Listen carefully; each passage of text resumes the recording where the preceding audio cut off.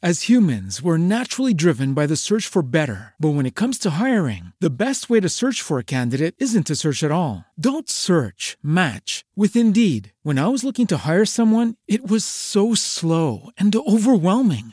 I wish I had used Indeed. If you need to hire, you need Indeed. Indeed is your matching and hiring platform with over 350 million global monthly visitors, according to Indeed data, and a matching engine that helps you find quality candidates fast. Ditch the busy work. Use Indeed for scheduling, screening, and messaging so you can connect with candidates faster. And Indeed doesn't just help you hire faster. 93% of employers agree Indeed delivers the highest quality matches compared to other job sites, according to a recent Indeed survey. And listeners of this show will get a $75 sponsored job credit to get your jobs more visibility at Indeed.com/podcast. That's Indeed.com/podcast. Terms and conditions apply. The Team Never Quit podcast is sponsored by Navy Federal Credit Union. Navy Federal Credit Union serves all branches of the armed forces, including families of service members. Learn more at NavyFederal.org.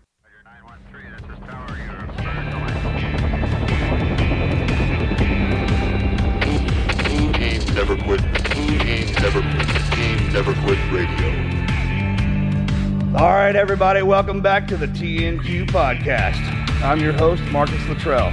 Every week, it's my job to fire you up, to ignite the legend inside of you, and to push you to your greatness. Join me every week as I take you into my briefing room with some of the most hard-charging people on the planet. They're going to show you how to embrace the suck of life, teach you the values of working your ass off, and charge through whatever life throws at you. This is the Team Never Quit podcast. So buckle up, Buttercup.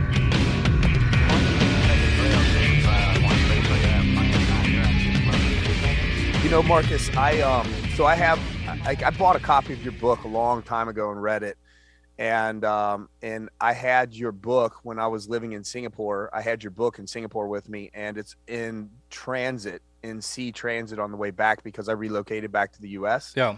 So I had to I wanted to reread your book, and so I rebought another copy of the book, and it's actually it was pretty interesting rereading your book the second time because there was a lot of details that I thought I remembered a certain way. And then when I reread it, I was like, oh, this isn't exactly how I remembered it being when I read it the first time. Cause it'd been several years ago. You actually, my trainer, my conditioning coach, strength and conditioning coach, met you in the Palms in Las Vegas, probably, I'm going to guess somewhere around 2010. That's right. Yep, absolutely. 10 or 11. And it was about that time, 10 or 11. And he had a copy of your book, and you signed a copy of the book for him. Right on. Yeah. He was a Marine that served Mikey, right? What? Mike? Talking about Mike? Holy crap. Yeah, exactly. That's him, right? Yep. Yeah. How's he doing? He actually fell a few years back. They don't know what happened to him, but he was in the gym, and it was like his nervous system just shut down. Like he didn't faint or anything, but just passed out, and like a timber tree hit the floor. His head smacked the floor. And he's kind of had this onset of dementia, and it's really weird because this is a guy who, like, I have a picture of us together working out where he lost a bet to me, and he's like one of these guys that you never see him with his shirt off, except for he used to bodybuild, so he'd step on stage. But aside from that, he always has these like sweatshirts that are cut 3/4 length on his he's a Marine, right? Exactly. So 2 tours in Vietnam. Yeah, like you meet this guy, you don't forget him. He's very intense. Sure. But he lost a bet to me one time at the gym. So the bet was that he had to train me with his shirt off, which was like a really big deal to him. And so I took this picture, and like, this is a guy that I really looked up to, just his lifestyle, his dedication to fitness. He literally lived in the gym. Yeah. And then after he fell, it's almost like he forgot who he was. And now he'll eat like Wendy's cheeseburgers for lunch. And I'm scratching my head, like, who are you? And so like, since he fell, and the doctors think that, because he suffers from PTSD from the war. Yeah. One of those guys that wakes up in the middle of the jungle half the time. And, right. So he never rests properly. So his brain, just over the years, and they think like the trauma to his brain really kind of messed things up. And since he doesn't have this ability to actually give his brain the recovery it needs on a daily basis, that's kind of what's taking him down that path. Huh. Well, we know a lot of people in the neuro world. My brother's in there, and there's a lot of new stuff that's happening with the veterans. So if he doesn't have anybody to reach out to, man, we can hook y'all up with that. Dude, that's awesome. I will. I may actually take that guy, man. He's one of the dudes make you work, because the guy who trained me did the same thing back in the day, right before I came in the SEAL teams. Man, it's like a nonstop thing. They're always in your ass, dude. Just kind of like loved being them. It's what you think a military guy would look like, especially with Mikey. Man, he was a Marine. Yeah, I tell you, I listened to one of your interviews when you were talking about Billy Shelton and about how he like he would just grind you to the ground. The funny thing about Mike is that Mike, he's very intense, and he'll yell when you're not working out, and like he commands respect. But like he and I would train together, and he never yelled at me when I was training. Like that wasn't his style. Like, and I think he knew he didn't need to. There was this time where he and I were training together, and we were outside doing this circuit, pushing sleds and wheel ferals and doing all these jump ups on these plyo boxes. And I just remember being midway through this workout and like jumping up and down on this plyo box, and I stopped for a second and had to take like a breath, like. And Mike looked at me and he just looked at me and goes, "You okay?" And I like immediately I was so irritated. I was like I just showed this sign of weakness, and it was almost like he knew exactly how to motivate me. Just this soft words like, "You okay?" Like something wrong with you, as if I'm not doing things at this optimal level that I am capable. And which and it's just like, you're in the middle of that workout and you take that breath, and man, I was like immediately fired up. Like it didn't take this like get your ass moving kind of yelling, and he had this very unique way of training me that just had me just give him everything I had every time we were in that gym. Those guys, they're the worst ones to train with because you don't know what that is. It's just like, hey, man, are you motivating me or are you like picking on me? Because it's kind of doing both to me right now, and I don't know how to take it. It's psychological warfare, man. Yeah, it is. And that's where those Vietnam guys, they do it brilliantly. They got some kind of crazy mind control they brought back. I know what that is, or I don't. I have no idea, really, but I remember that happening.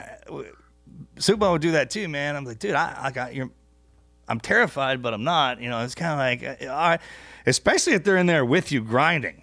That changes everything. And them guys, they can do that stuff. So, man, I'll pray for him, then. Appreciate it, man. Yeah. All right. I'm sorry, man. Let's kick this thing off officially. You guys are joining us mid conversation because some conversations are just too dang good to start with an intro. So that's where we're at. Rich Franklin is a podcast host, actor, UFC Hall of Famer, and away from the confines of the cage, Franklin believes in living a life of purpose and is constantly sourcing for new avenues of personal growth.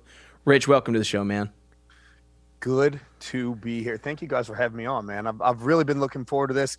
I've never personally met Marcus. I don't know if the listeners have been listening to the conversation up to this point, but my strength conditioning coach actually met him out in Vegas when we were out there one time. I wasn't competing at the time. We were at the Palms. I had a friend of mine that was competing at the Palms, and he bumped into Marcus, was very excited about it. Actually had a copy of your book. Marcus signed it, and I didn't get to meet you at the time. And so anyway, life comes full circle, and here we are. So thanks for having me on. You bet. I've been looking forward to this. I've followed your career, not just in the cage, but outside of it too. I've been fascinated. So thank you again for doing this, man. It's going to be fun. So let's kick this thing off with an icebreaker. Since you're such a badass, Rich, I'm going to kick it off with a humbling question. What is one thing that you're most terrible at? Oh, baking. I tell you what, just since I'm an athlete, well, I'll go sports side on this. Any sport, like a sport that requires me to hold something like a baseball bat or a golf club, terrible. Is that true? Like, that's absolutely true. I'm terrible. I showed up to a church picnic one time, and by the time I got there, the softball game had already started. The teams were split, and so they went ahead and put me on one of the teams.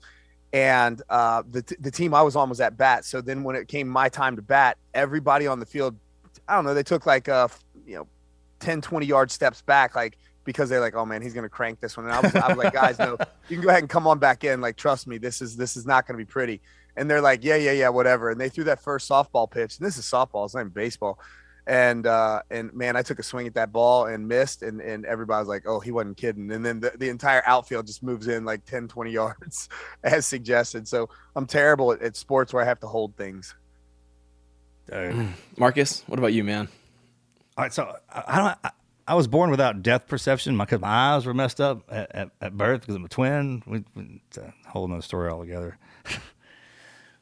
It's like any sport requires where you have to have that.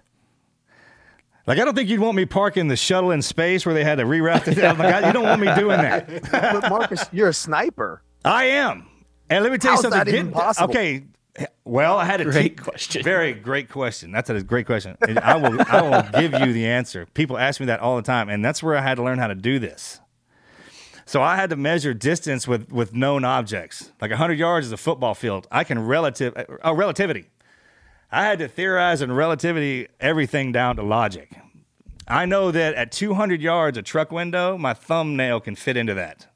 And like at the minimum distance, a sniper will come in usually, because under 200 yards, you go from the rifle, you get personal, it gets quiet, right? So I had to do. Dude, sniper school kicked my ass so bad. Thank God the instructors worked. We couldn't figure out what was wrong because my brother and I, come to find out, are mirror twins. So he's the left side, I'm the right. I'm right eye dominant. He's left eye dominant. He has to shoot left hand. They had to completely switch him back around and correct him. And then I came in afterwards. And during snaps and movers, like at 600, 700, 800 yards, man, I had no idea. So I literally had to. It made me a good spotter because I have to scan the area. I have to know how fast the wind's going and by what the vegetation is doing and how it pushes. When something walks up on us, I had to know why it looked a certain way at a certain distance. And it was a disability when I was going through, but it actually became a distinct ability. Like once that's the thing, man, is one of the weaknesses, if you take time to train it up, like God hooks you up with those on purpose. Yeah. And it was difficult. Yeah, I'll tell you the one experience I had with that, I got poked in the eye in my Dan Henderson fight really bad. I remember that. Me in the right eye. I remember. Yeah, it took a big chunk out of my eye. But for about the last minute and a half of that match, like I was trying to clear my eye out, and you just can't. And so the best way I can describe it is like if you've ever been swimming with goggles before, and like one side, like one goggle fills up with water and the other one doesn't. That's what my vision was like. And so when you're stripped of that depth perception and you're not like, you can use that. Eventually it can become like an asset. For the last minute and a half of that match, like I didn't know if I was standing a foot in front of him or 5 feet in front of him. I couldn't tell. And I was like, man, I'm getting knocked out in this match, like the last minute and a half. And, but yeah, no, it's that really took me out of my game. That's when it really comes into play, is when I get in a fight. Yeah. I usually have to take a first hit. I'm like, oh, I got your distance now, homie. Yeah, but man, you can't afford to take. You're just take that first hit. That's why I never start any fights. I'm like, man, I just. Maybe find like a T-Rex. And let me tell you something, bro. You actually nailed that right, because when my disability went away is when I went underwater, and I was a Navy SEAL, so I don't know why I said it like that. I know you know that, but I was at one of the teams I was at. They called us the regulators because we spend most of our time underwater. And I know what you're talking about when you lose a mask. I'd lose a mask on a dive or something. I have to do a dive without it, man. And you're talking about 6-8 hours underwater without a mask, salt water. You come up, you can't see nothing. It's all doing that is I would imagine the equivalent of getting stabbed like punched in the eye. It saturates it so much that everything kind of does these whoom things. You don't even know what's happening. I can't imagine. I'll do mask clears because I'm scuba certified, and I'll do a mask clear. And even that, like when the salt water gets in my eyes for just a few seconds, sometimes if I screw that up, I'm like, that's not fun. No, 8 hours underwater in salt water is just. Bro, I came up looking like Garfield. Or like I'd been in the ring, like, you step in the ring with every dude you ever fought. It was the only equivalent I could think of. There's an Andrew Dice Clay movie called The Skull Crusher, or something like that. Anyways, there's this I don't know how that popped into my head for like that. But anyway, it swells up so bad, it's hilarious. But it doesn't take long. After you kind of get in there and that sting happens, it's saline solution. So you're eventually, that's what you'll equalize, and you'll straighten out. It'll be good. Yeah, I didn't even know it was possible to be underwater in salt water that long with no mask. You can't believe what they'll do to us underwater, bro. I mean, I've read enough. If you're a I've diver, read enough SEAL training books at this point that I'm like, I probably would believe it. Bro, they don't even talk about what they do to us in that program because most people wouldn't want to come in. If you had any idea that they'd stick you over there like they did to us, it's something. There's not very many guys at that team, and most people don't even know about that team. But if you're a diver, that's awesome. I mean, I kind of started out at a young age. The SEAL teams, I tell you, that's not really scuba diving. They take the fun out of it. Oh yeah, yeah. Absolutely. All right, so man, let's back this up a little bit. Yeah, take us way back, because for those of you guys that don't know out there, wait a second. What was your answer on that? Oh, I there's a lot of things I'm not good at. If I was sticking to the sports thing, sports in general, I was never incredible at sports. Soccer and tennis, I was okay at. The hand-eye coordination though, baseball, football, basketball, not so good. I think I'm just bad at taking instruction. Well, which is it? Yeah, probably both. Oh, okay. All right. Be honest. Which is it? Both. Thank you for your honesty. Yeah, both. Rich, you were a math teacher? Is that true? Yeah, I was. You know, it's funny you talk about like not being good at sports. Honestly, like I didn't grow up being an amazing athlete. You know, people think like, oh, well, this guy, he won a UFC title or whatever. When you see football players that win, you know, I don't know, win a Heisman Trophy or win a Super Bowl trophy or something like that, you think that there's probably this pedigree of talent. Like, I don't know, their dad was a quarterback and their grandfather was a quarterback and they were the state champion quarterback or something. And I actually, in high school, I was a third string high school football player, man. My first love was football, and I wanted to play college ball, and I obviously wanted to play pro ball, and it just wasn't in my cards. I didn't have the God-given talent for that. So I was like Rudy. If you've seen the movie Rudy, I was that guy. First guy on the field, last guy off the field, and probably had my entire senior year a total of about 6 minutes of playing time. And so when my senior year, when we were hanging up our pads, I was like, what am I going to do? And for fun, I got involved in martial arts, like just so that I could do something that was quote unquote athletic. And then I what age is this? High school, right? What? High school? Yeah. Yep. Yeah. Like go ahead. Playing college, that wasn't it. That was completely out of the cards for me. I'm what I call like I'm a mid-range athlete. I'm not super explosive, but I can grind. Like I'm just a grinder, and I'll keep going and going. So I can maintain a certain level of explosiveness for a long period of time. But just that overall explosive and power, like I didn't have what I needed to play like college or NFL ball.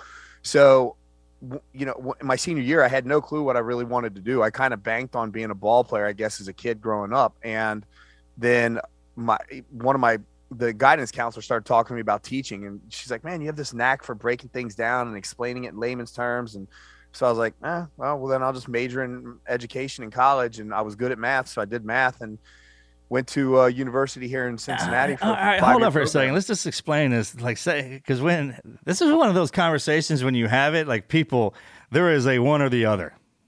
Like there is not anybody who's just all right at math. You know what I'm talking about? Like you're either good at it or you're not. I got kids now, bro, and this is the funniest thing, man. I mean. Are they teaching that Common Core math to your kids? Oh, you can't. I mean, there's all kinds of we can talk about that all day long. But what I didn't know, and this is a question. So you got kids on the ground. Not that I did bad at math, but I had to study, right? So I wasn't one of the ones that just picked that stuff up. I got to refresh. But when I had to teach my kids math, I remember teaching them the nines. And I didn't know that trick. Even to up into the point when I was teaching my kids, that'd be like 9 plus 7. I'd be like, I'd use my fingers or go on my head or something. I don't know why that was the way it was. Until somebody told me, it's like, all right, so 9 plus whatever number is the number underneath it. So 9 plus 7, what comes before that? 6. Put a 1 in front of it, 16. 9 plus 6, what's underneath that? 5. It's 15. 9 plus 5 is 14. Again, it's so far. I was like, wait a second, is that right? And they were like, yeah. I was like, is there a freaking trick for everything? And they were like, yes, there is. It's just a matter if someone knows how to teach it to you. And that's like, there's logic. Like when you say something and everybody gets it. Like there's not somebody who really gets it, somebody in the back who has no idea, and somebody in the middle who can figure it out. I mean, like everybody understands it. That's a gift, man. But you know what though? Listen, when I was in high school, so my senior year, for example, I was taking a calculus course, and I decided not to take the advanced calc course just because I was like, I don't need it. And then in my senior year, I decided that I was going to major in mathematics. So my instructor was like, look, if you finish the year out with the advanced calc course, then you can test out of your calc in your freshman year of college. So the second half of the year, like I was coming in after school to kind of make up the ground for what I'd lost on this advanced calc course. Long story short, I had only tested out of 3 of the 4 quarters that I needed for college calculus. And I couldn't test out of 3 quarters and just pick up at calc 4. So I was like, well, I'm just going to go ahead and take all 4 quarters of calc. I got into college, man, and I'm taking calculus, and I didn't have to study, and I was getting, A minus, B plus, that kind of average through the 4 quarters of calculus. And I was like, man, this is easy.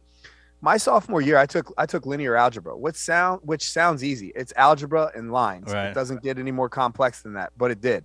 And I had this rude awakening. Like suddenly I'm not the kid from Good Will Hunting. Like I had to actually work my butt off in college. I almost dropped out of college at that point in time because I was doing so terribly in that class. And that was my major. I was like, I should be good at this. And I had been good at it my whole life. And so I quickly realized like mathematics, like being a sniper or like being a fighter or anything else, it's a skill and you have to work at it. Yeah. And now at this stage of the game, like I had a buddy one night that called me. He's like, hey man, I'm taking this calc course in college. I'm like, you do realize I haven't seen this stuff for like 20 years now. So I literally like, I have a little box over here with my college books in it. I was like, look, give me 20 minutes. Let me pull my books out. And I pulled my books out. I'm like thumbing through things, studying and finding the equations, all the tricks that you referred to, and was able to help him out. But I mean, yeah, it's a skill like anything else. Well, some of the guys in my crew, every now and then we'll get together and we have to crunch because some of the people are great at it. Like my father, he was a math genius. He could just do that stuff in his head. Imagine the guys up in space, right? Like astronauts, like, hey man, we needed to crunch these gimbal numbers. I'd be like, man, what'd they say you need? He's like, hey, we got to do this math. I'd be like, man, let's say we ain't gonna make it. I mean, there's just some guys down here, and I read one. I swear, I don't even remember where I was at, man, but it was a framed picture, and it said, God made me bad at math because he knew I'd be too powerful. And that was a level of comfort for me because I tell you what, in the beginning, going through school, I didn't have. It was weird because I had to study real hard and I didn't really remember it. And then now I'm at a point in my life where I study it now. Like it interests me and I can't figure that out. I guess it's because we studied everything else or got our faces kicked in so much that's what's left. But I always thought that was the coolest thing when you would come into the ring, dude, is that you were the math teacher. I was like, yeah, listen, Marcus, you got to be good at math because like windages and optic adjustments. And I am now. That's my point. It was the way it was taught to me. Yeah. I was like, it became when it was made relative to me, like, give me some reason to know these numbers and why they compute like that. And once they put it in front of me like that, I was like, I got it. Not only did I get it, I remembered it because it made so much sense that you can't forget it. It's almost like that's the code. As a sniper, you're suddenly like, oh, hyperbolas and parabolas and conics, they all make sense. They all make sense. Yeah. Why the earth spins the way it does, why the planets. I was like, okay. Well, I was like, man, we'll lead with that and I'll get it. We can learn math and play with guns. Come on. Yeah, exactly. Well, listen, if I was your teacher, like instead of saying like, a train leaves Chicago heading, towards New York at 80 miles an hour. Correct. And then Those damn I would have been like this. Listen, Marcus, a train leaves Chicago at 80 miles an hour heading due east, and you're on a mountain that's 1,200 yards away with a wind of now I'm like, okay, so at how much do you have to lead in order to make this shot type of thing? Bro, now I can break it down to you because I know how long the track is, how many cars are on it, how many people are in each car. All right, as opposed to when the sun's going down or coming up and the wind behind it. That's the stuff I'll tell you now. And I had no idea why that was the way it was when I was a kid, but now I do. You weren't given the right math problems. That's right, man. I wasn't given the right patterns. If I was your teacher, you would have been good at math when you were a kid. Damn right. I'm learning right now. I've been waiting. I'm excited about this. This is going to be fun. So how long, obviously you graduated because you went on to be the math teacher. How long? Yeah. First of all, this back in the family, mom, dad, are they teachers? I mean, we're just brother Greg, my dad, right? My dad was like the guy that barely graduated high school. Yeah. I mean, my dad graduated in 1969, so he was part of that. Is he a tough bat? But is he tough? I mean, tough. I mean, no disrespect. I mean, to say it like that. I'm sure he is. It's like my father was, and usually I'm just curious as to was it a father-son thing, or how'd you get into the fight game and football?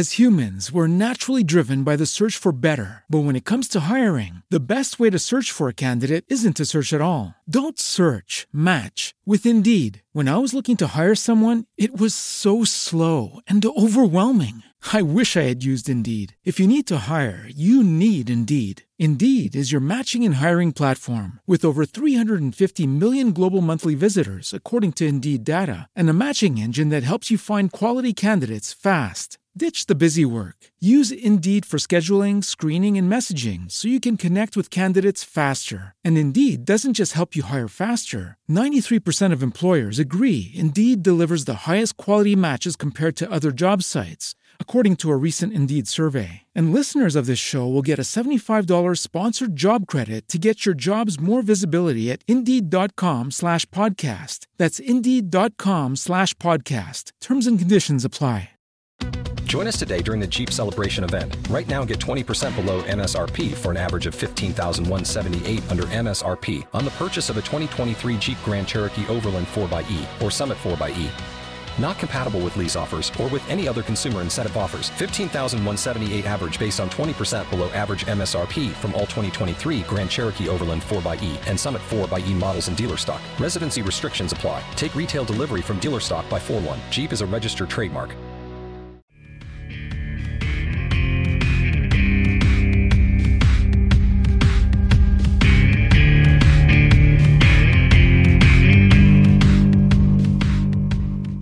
Well, I don't know really, because I think, okay, so here, my dad was, so I'm about 6'1", 220, 225. And like, I don't know, I keep myself like, I'm not, I look pretty close to that magazine that you got in front of you there. Like all the time. This is what you look like all the time. All the time. All the time. Yeah. Yeah, absolutely. Yeah. I just live that way. Like I still grind like I'm training for a fight. Like people ask me all the time, like, you still fighting? But my dad, and a lot of the men in my family, like my uncle, my cousins, they're like, my dad was 6'4", and when he was younger, he was about 280, and he looked like a guy who played defensive tackle for an NFL team. Oh, like, man. And he had this handshake, not like the kind of handshake where he was trying to crush your hand. He wouldn't try to crush your hand, but if you ever shook my dad's hand, yeah, I know them dudes. Right. Yeah. And they're not trying. It just goes all the way around your midst to where you. Even if you're trying, it's like this sticking out one end and kind of, bro, that's happened to me twice, and I never forgot it. Yeah, because my dad, like, he shook my hand one time, and I'm like every time I'm like, Dad, like, quit squeezing my hand. He's like, I thought you were tough, like you're a fighter. I'm like, yeah, I punch people with these things. They're brittle, like, they hurt, man. They're sore. When you get me in there, like reaching for a French fry in between the seat. Yeah. You know what I'm talking about, man, dude. And it's not who you think. It's not the like basketball players or people with the gigantic hand. It's not them kind of. It's something different, man. When they grab a hold of you, like twice, I'll never forget it. You kind of feel like, what? Yeah. So, growing up in that environment, I was kind of the runt of the family. And I think that's really what motivated me, like from a young age, to work really hard at things like, I don't know, I probably had some sort of. Did your brother, did he whip your ass all the time? Greg, no, right? I was the bigger brother. Oh. Yeah. But actually, my brother's bigger. Like he's got my dad's genes. So that's my point. I was like, he may be younger, but I mean, is he bigger or? Yeah, he's a little bit bigger than me now. But at the time, I mean, I'm 2.5 years older than him. So, unlike like your brother is only 7 minutes older than you, you guys are probably roughly the same size. But I was always bigger than my brother, so I had that advantage growing up. But so now, if it wasn't for my ability to fight, I'd probably have a hard time with my brother because he's about my height, but he's like 250. Yeah. I mean. He's more of a dad bod kind of guy. He enjoys his beer and cookies too, but he works out and he's strong. Well, that's the thing. You get to a certain age, you earn that. I think. I forget. I think it might have been Peyton Manning that said, if you got a six pack after you're 40, man, you either better be a football player or a model or something, man. It's kind of like. Well, I'm neither, man. But I do have a six pack. And there's in Texas in November, we grow out our beard. Like from November to January 1st, it's beer bellies and beards, man. You can just kind of relax down here. Yeah. Yeah, no, you got to work your ass off when the year comes around because about summertime. I'll tell you, it's like I have this really hard time, Marcus, like with things because I've really my whole life has been established on the grind that I put in, and if I didn't grind, like if it wasn't for my work ethic, I wouldn't be where I am today. Like within the sports world, in college, you know, and I've had moments of where I've mentally folded in life. Like my sophomore year of college, when I took that linear algebra class, like I mentally folded there. I literally showed up to one of my classes with my drop slips. This is before the internet, or at least the widely used internet. Oh, I remember. It was back in 1900s. Exactly. Yeah. Last century. But no, I had those like triplicate carbon copy drop slips. One of them filled out, and my instructor gave me this pep rally talk, like, listen, man, you know, and talked me into coming in and taking this exam. And, you know, it ended up changing my life around academically, but no, man, I mean, that's it. It's like, all I got is this work ethic. And so my ability to say, I'm over 40, I've earned it. I'm like, I can't, man. I still grind. I get up. And even on days where I don't plan on training hard, like yesterday was yesterday's the Lord's Day. So I go to church on Sundays. And I still tell myself, like, it's Sunday, I'm going to get up and I'm going to hit 15 minutes on my treadmill just to force myself to do it, even though it's that day. Like, just, are you still running on a treadmill? Heck yeah, I do. Is it cold up there every day? Well, you know I don't know how you do that, man. We have them here. I do the same thing. I got my ass on church on Sunday too, man. And I still come down here and try to do something. And I think we're supposed to take a day off. I can't stop doing that either. I'm the same way. I didn't have any special skills. I was mid-range, but little, because I was a twin. And even in the SEAL teams, we have to keep a journal every day. I would work harder than everybody else. But that's all you get. That's a thing. Even if you don't have any other skill set, you can do that. And that's what I respected about. I always heard that about you. Is you just like outwork every other person. Dude, I mean, that's the case. You know, we were talking about Mike earlier in training with him, and I would come in, and this is no joke. Is this where you got that from? No, I had that. This was. I was going to say from your dad and everybody. Yeah, I think this was the psychology of just being a young, like the small kid in the family. Oh yeah, Roger that. You know, like so, there's always something, right? This came at a young age, yeah. Go ahead. But, I'm sorry. I mean, when I was training with Mike, like those workouts were so hard. Like our conditioning sessions that we would do, they were so difficult that I would come in, like we would work out on a Monday morning, and on Sunday night I would go to bed with anxiety, knowing what I was about to go through. Yeah, right. Like it's amazing what one human can do to another human in an hour or hour and a half. Right. It's just like, and so and you're doing it to yourself. I mean, they're just kind of that's the weirdest mental grind on when you. As a matter of fact, you don't ever want to think about it like that because, wait a minute, I'm beating my own ass while this is here motivating me here. Yeah, it's weird. But, yeah, that's a thing. If y'all didn't know about it, it's an Apple. It's a thing. You know, actually today, so like today's a perfect example. I'll tell you what I did for my workout today. Me and my brother went into the gym, and he calls me. He's like, dude, don't get stupid today. And I was like, no promises. So we went into the gym today, and we were on the turf using the prowlers. It was legs day, and we did these real heavy sled pushes, where I had weight loaded on the sled, but also we were sitting on the sled for each other. And we did these heavy sled pushes, then mixed that with these resistance band sprints. Yeah. And we did that to pre-exhaust our legs before we actually got to like our squatting motion, which today was a hack squat machine. And by the time we got there, our legs were so shot, we could it was like our weight was cut in half. And then when we finished doing that, I was like, all right, man, I said, and I looked at him, I said, I'm sorry for what I'm about to do to you. And he's like, come on, man. And we did this 100 rep set with just the bar, 100 rep set of squats with the bar. But like our legs were just so shot that it got to a point where I think I got to 50 straight. And then I had to break it down into sets of 10 because I was just having such trouble just with 45-pound bar on my back. Yeah. But man, every week it's like this every week. I do the same thing to myself, and to the point where if I had to get on a plane today, like my legs would sit there and cramp up, and I'd be like sitting in the plane like, oh my God, why did I do this to myself again? But I do it every week. Yeah. I don't know why. Well, conditioning, routine, we started with it. I still have to grind somehow too. And I was explaining this to some of the younger kids. You see those older guys, like when I say old, I mean like 90 years old, where their body looks like it's contorting. I was like, that's their muscles are just tightened up. I think the first part of your life, you're building them. That's why they call the back end the stretch part. Like you're supposed to kind of stretch it out a little bit. And if you notice, as you stretch, you get more fluid. It's just like a hot rod when you crank that sucker up, man. You got to give it time to warm up. And is that your cardio time too? If we're talking about working out stuff, because I still have to do this. If you got something good, brother, you need to throw it at me. Well, I don't use the steel. I don't lift I don't go heavy anymore. I mean, I don't mess around with all that. I do the bands and free weights, but it's not heavy. I mean, Well, it nothing over depends. 50 pounds. I mean, it depends on how you define heavy for me, because like 300 I don't- pounds. I'm talking about like over 300 pounds. Oh yeah, like I'll do, like I went to, I actually posted a video of me. I think I posted this one on my Instagram. I can't remember, but I was out with a guy that I know, that buddy of mine, Hans Molenkamp. I was at his gym, and he does some work for Monster Energy Drink, and we walk out there, and he's like, well, let's just go ahead and work out. And he's got 335 on the deadlift bar. Dude, yeah, no. And he's like, let's do some, and we hadn't even warmed up. Yeah, I And mean, I like, couldn't do. I mean, no. yeah, I was like, I said, are you kidding me? Let's warm up. He's like, well, warm up with that. I'm like, 335. So I was like, all right, fine. I'll go ahead. And the first, like, I did a set, like 1 rep, and I did another rep, and I get myself warmed up, which was just dumb. Like I don't warm up with that kind of weight. But then we started talking trash, and I looked at him. I said, he's like, how many you want to do? And because he was like talking trash. Right. See, that's, there really it is right there. Yeah. And then, I looked at him straight up. I was like, I'm going to do this 25 reps. And he's like, what's up? He's like, I'll do it 30. And I'm like, I want to see you. That same way, man. That's how we get in there like that. Yeah. And I literally picked this bar up and did 35 reps at 330 or 25 reps at 335. And he looked at me. He's like, yeah, no, I can't do that.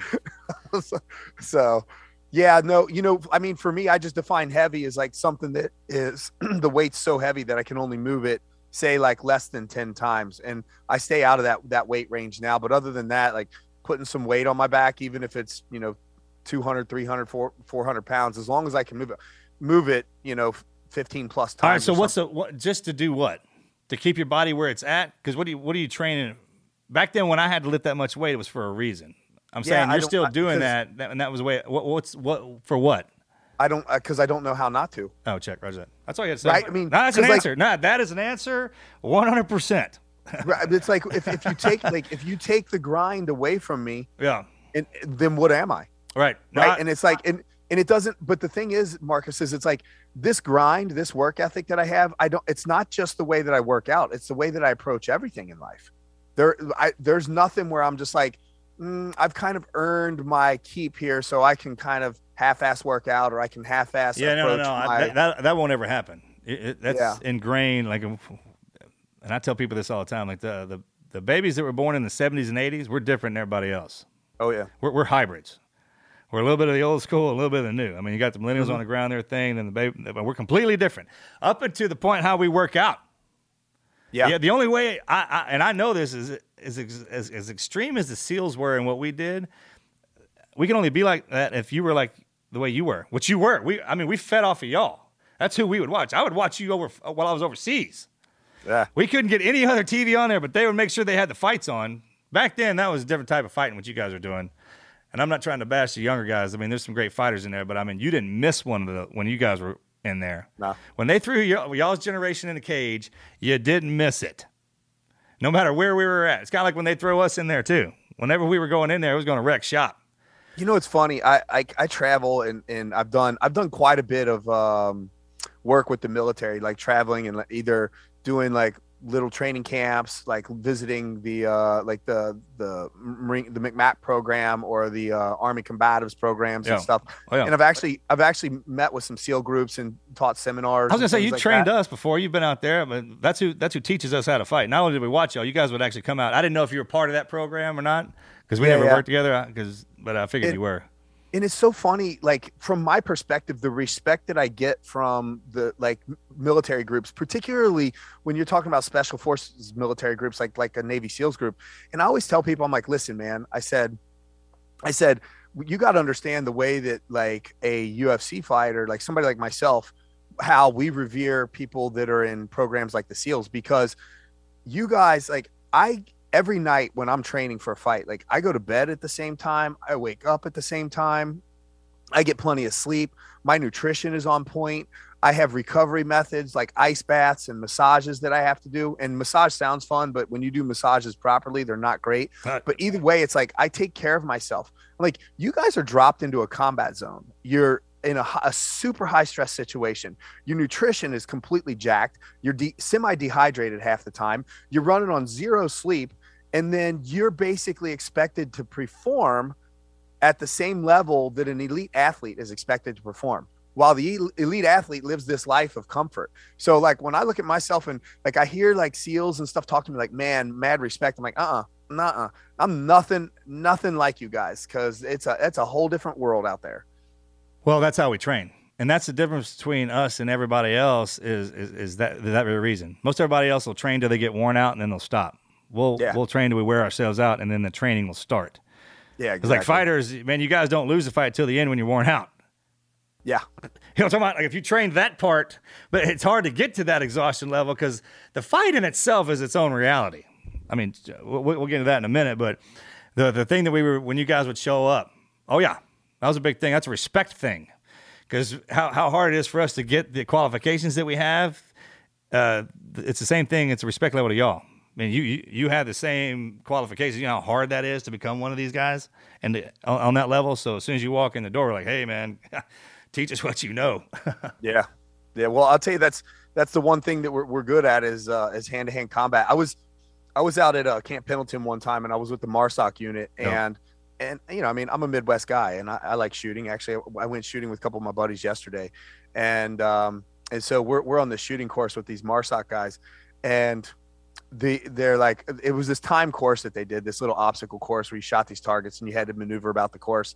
And I was thinking like, all right, I mean, I didn't expect myself to be as good as these guys, but I was like, you know, I should be able to kind of carry my weight, hold my own here. And man, as soon as that instructor said go, I never saw people with firearms moving the way that like as quickly and as efficiently as they moved.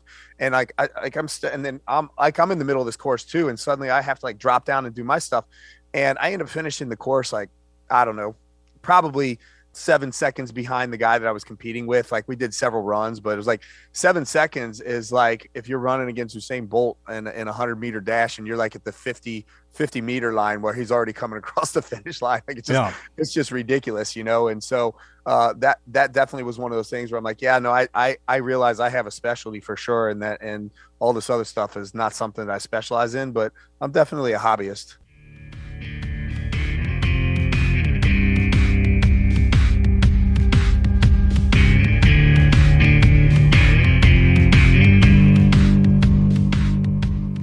We are supported by... As humans, we're naturally driven by the search for better. But when it comes to hiring, the best way to search for a candidate isn't to search at all. Don't search, match with Indeed. When I was looking to hire someone, it was so slow and overwhelming. I wish I had used Indeed. If you need to hire, you need Indeed. Indeed is your matching and hiring platform with over 350 million global monthly visitors, according to Indeed data, and a matching engine that helps you find quality candidates fast. Ditch the busy work. Use Indeed for scheduling, screening, and messaging so you can connect with candidates faster. And Indeed doesn't just help you hire faster. 93% of employers agree Indeed delivers the highest quality matches compared to other job sites, according to a recent Indeed survey. And listeners of this show will get a $75 sponsored job credit to get your jobs more visibility at Indeed.com/podcast. That's Indeed.com/podcast. Terms and conditions apply. When you drive a vehicle so reliable it's backed by a 10-year, 100,000-mile limited warranty, you stop thinking about what you can't do and start doing what you never thought possible. Visit your local Kia dealer today to see what you're capable of in a vehicle that inspires confidence around every corner. Kia, movement that inspires. Call 800-333-4KIA for details. Always drive safely. Limited inventory available. Warranties include 10-year 100,000-mile powertrain and 5-year 60,000-mile basic. Warranties are limited. See retailer for details.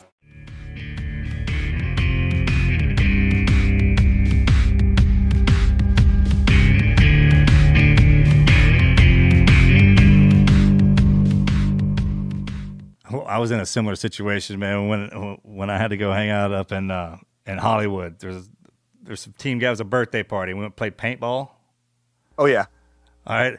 And they wanted to see how, and they just, at the end of all of it, it was all of them against a couple. They wanted to go against a SEAL, see how long it would take for them if they could beat us, because there was a bunch of them and there was only a handful of us.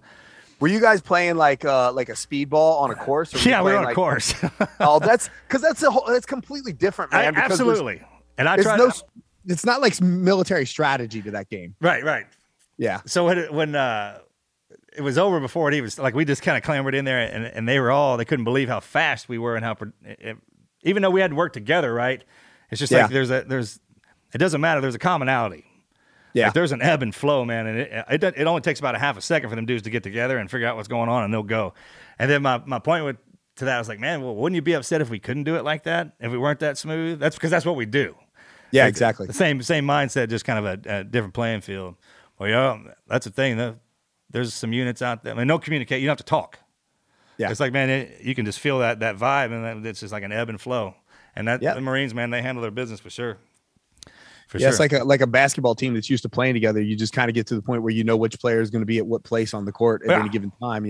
No look passes and stuff like that. That's how you know they're flowing together, and not everything else is just in their way, but not really. I just wanted to ask you this question because every time I watch you guys go into the ring, man, is the anticipation of the fight worse than the fight itself? And the only reason I ask that is because there's that fear and anxiousness thing. Like a lot of people train a long time, or I'll train them and they'll come up to me and they'll be like, no matter what I do, I still have this fear. And I'm like, well, that's actually anxiousness. It runs off the same gland, right? I mean, it's and when that first punch is thrown, then you're like, oh yeah, let's go. I was fighting in Japan, and at the time I had maybe 15 or 16 fights, and I was sitting in the locker room, and the same feelings that I always get, nerves, and I'm not a puker. I'm the kind of guy that feels like I'm going to pee my pants the whole time. And I had Jeremy Horn in my corner, who at the time probably had about 130 fights. Oh, I know who he is. Yeah. Yeah. Jeremy's a legend. I remember that. Yeah, I remember that. And he taught me a lot of the stuff about the fight game that I knew early in my career. And I looked at Jeremy and I said, when does this nervousness, when does this go away? And he said, well, when it does, I'll let you know. And I just remember sitting there thinking, like, man, he's got 130 fights. And I'm just like, this sucks. And I knew at that point in time, like, I was always waiting for that fight where I was like, oh no, where it's just another day. That never happens. Nope. Okay. Never. Because it never happened to me either. I was just wondering. Yeah. So I would sit in the locker room. I would sit in the locker room before the fights. Like that scene, when you see that scene in Gladiator, when they're underneath the Coliseum, the small Coliseum, and that guy pisses his pants and he kind of, Gladiator steps out of the way. Got that dude outside that gate slinging that, whatever it is. Oh yeah, I remember that scene. And he steps out of the way of the urine, and you can just hear the crowd. Like, that's what the feeling was like for me every time I was in the locker room. I hated it. And then you would walk out, and the moment that you hit the arena, it's like one of those lamps. Remember those lamps? You may have had one when you were a kid. It was like a ball, and it had the electric. Oh yeah, you touch that sucker and it. Yeah, and the little electric lines would follow you, but you could kind of feel the electricity. Yeah. That's what it's like walking out to the arena. Like, you feel that energy in the air. You can feel it like you could feel it on that lamp. And it's a very intoxicating feeling. Sure. And then when you get in the ring, that cage door shuts. It's like, it's just at that point in time, it's almost like being in a play and the entire audience fades to black. And you can't see or hear anybody in that audience except my coaches, because I have a trained ear for their voices. And it's like me and this guy are just in that cage. So what's dancing. the ambient sound like? This is my favorite question to ask you guys. That's got to be the heaviest moment, is that walkout. And I never had to do it. I had to drop into a cage. But I mean, going all the way back to building Coliseums, back in the Roman days when they built them around gladiators to fight. Yeah. I mean, that's what that is. They packed that sucker and you guys come marching out. That's unbelievable. I mean, that takes balls that you have to pull around a freaking dump truck to do that, bro. Yeah, but I'll tell you the fear, like, never did I really fear getting hurt. That was like, I don't believe if I was actually fighting, for example, in Rome, in the Coliseum, that my fear would be death as much as it would be, because people fear things like failure. Right. And that's that. You think that's different for every fighter though? What? That's different for every fighter, you think? I don't know. I mean, for me, because I'll say this, my worst critic was the man in the mirror. I had to come home and I had to look myself in the mirror and tell myself I failed when I lost. Yeah. And so, because some people fear death. It got to the point for me where it didn't matter if there was 1 million people watching or 100 million people watching, because none of those people mattered. Like, it didn't matter if some armchair quarterback Monday morning guy was like, yeah, well, Franklin should have done this or whatever. Like, none of that stuff mattered. I had to come home and be like, bro, you fell short, man. Like, you didn't accomplish your goal. Oh, that's a great way to say that. I mean, because a lot of these younger fighters, they suffer from that. Like, they get wrapped up, and the fighting is it's a mind game. Yeah. As well. And just to get wrapped up about what people who aren't even in the fight are saying, That doesn't. It can eat you alive. Absolutely. Listen, in life, you have your circle of control, and you got to worry about the things that are in your circle of control. And once you start worrying about things that are outside of your circle of control, then your mind, you'll be distracted. You'll be on things that like, it'll take your, it'll take you away from the goal and completely distract you. It's like, you have to hone in on that stuff and say, these things I can control. And so I will affect them. So when I was getting ready for a fight, for example, like, you could start reading an article, some analyst that's breaking down the fight, like, oh, Franklin's not strong enough for this guy. He's, and whatever. And then you start thinking like, man, is this guy that strong? And then it's like, well, can I control that? Can I control if he's stronger than me? And it's like, well, I can, but I can't. Like, I can't go make him weaker. So why worry about it? But what I can do is I can focus on my game plan and approach the fight in a way that will help negate his strength if he really is stronger than me. And so now you should have already known that though, right? What? By the time you get there, you already knew that. Whatever they're saying, strengths, weakness, you already know that. Well, I mean, yes and no. If you don't acknowledge, well, that's acknowledging it, right? That's the problem. But as the fight approaches, if you are the kind of person that starts listening to the noise in the background, then you start thinking about these things and you forget, like, I can't control this. Right. I got to refocus myself. Right. That's kind of what I'm trying to say is it's just like, hey man, noticing it and letting it affect you are two different things. Like, hey, he has this reach and it does this. I'm like, well, yeah, we already know that, but thinking about it aggravates it. Yeah. You've already trained for it. Exactly. That's when we were talking about, man, when you go in, instead of just trying to be a fighter, just fight. Exactly. And that, just to back up that work ethic that we had, and people ask us, it's like, how do you guys get like that? It's like repetitive, man. We just practice till that's all we do. That's our life, actually. Yep. Life is practice. Imagine you and I are training for something later in life. Like after we leave Earth and Jesus puts us somewhere else, it's like this is the interim part. So It never gets old. It's like I get out in the morning. I can't wait to get on the mowers and start cutting the grass. I know it's going to grow back. Like the minute I do that, I know it's going to grow back. But there's something calming about it. I'm telling you, there's different things down here. Like some of us are different, come from different cloth. People look at us like, man, why do you guys do that? And the easiest answer is I don't know. And the second one would be life. Yeah. It's just the way it is. And what we try to do is get good at it so we can explain it to people so they can enjoy the fruits of our life as we live it. Yeah, I don't know how many times I've had that comment. Why do you guys do that? I don't know. I really don't know. But I know this much. If I didn't do it, then where would I be? Yeah. Then what? God made some of our hands to get beat up. Some of us came down here to bleed. I mean, I think the boss man has a great sense of humor. You got to know that. I try to explain that to people. They don't think about that. It's like, well, how do you think guys like us exist, man? Look at we get our butts handed to us all the time, which is amazing to me. This is what gets overlooked. Most professional fighters, everyone who doesn't know anything about them, thinks they like to go out in the streets and get in fights all the time. That's not it. It can be further from that. Actually, the more technical, the better you get at something, the less you want to do it out of an aggression thing, especially in this world. But talk about that ebb and flow of getting ready for a fight, then the immediate after. After it's over, it's like, right? I mean, that's that has to change you every time you go in. Like Jeremy, 100 fights, man, bro. I'm talking about like sanctioned pro ones, like where everyone was looking. That's hardcore. Yeah, like, well, I'll say this. I would be sitting in the locker room and talking about fear and anxiety. I would sit in the locker room, literally praying, like, God, just if you can make the lights go out tonight, that'd be awesome. And you walk out and then you fight, and when you're done, and I mean, the moment that first punch is thrown, whether it lands or not, it doesn't matter, because all that fear and anxiety goes away, because now you're in the moment doing what you do. But when that fight's over and your hand gets raised, you're just like, immediately, man, let's do this again. What is it? Knowing that you're going to willingly just put yourself right back in this same vicious cycle. That's amazing. That feeling, that's what I'm talking about. Like, there's only one way you can get that feeling. And I couldn't imagine being a champion, like that belt. How about that? I watched it when you won the middleweight, man. I don't think the belt really changed anything, because even when I was fighting at an amateur level, my first amateur fight, it was the most important fight of my career at the time. Okay, that's a great way to say that. And then my second amateur fight at the time was the most important fight of my life, and so on and so forth. And it's not like you have this extra motivation, or at least I didn't, because at the end of the day, keep in mind, like if my worst critic is the man in the mirror, if I lose an amateur fight, I got to come home and tell myself like, bro, how'd you drop the ball on that one?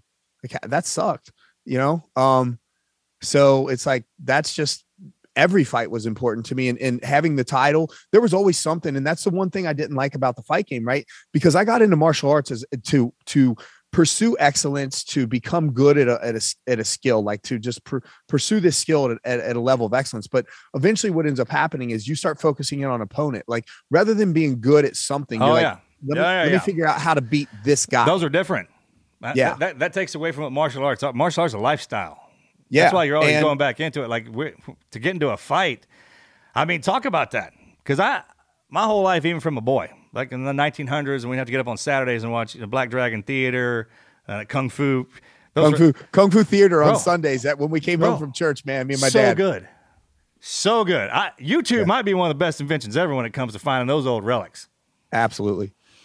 I mean, I'll talk old martial arts movies with y'all freaking day, especially. Now, you know, like. I can't even remember. I can't remember the last time I got into an actual altercation on the street. I think the last time I got into an altercation on the street was I was living in LA for a couple of years. I owned a juice cafe out there, and I was up at the kitchen where we worked, which was in North Hollywood, and it was kind of a sketch neighborhood. And we walked out late at night, taking like some of my employees taking the trash out. And I walk out and there's this guy that broke into this girl that worked for me. He broke into her car and I caught him mid-act. And I just kind of knocked on the window. I'm like, hey, bro. I'm like, get out of the car. And then he climbs out the window on the opposite side and tries taking off running from me. And I was immediately like, oh, sweet, man, foot pursuit. Like, this is going to be fun. Right. And I end up subduing this guy and you know, there's a whole story to that, but like, that was probably the last time that I ended up getting in any kind of altercation on the street. And it was amazing to me, just like how you were talking about the paintball game, is how efficient and quickly you guys are. It's like when you're fighting somebody on the street that's not trained. Oh yeah.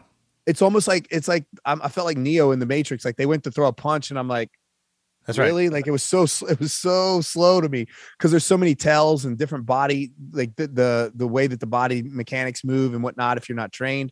And it was just, yeah. So the thought of actually getting into a fight with somebody who's really untrained it's unfair. Well, it boils it back all the way down to a predator and prey kind of deal. Because natural instinct, if something takes off running, whatever it is it made it do, it's going to want to chase it.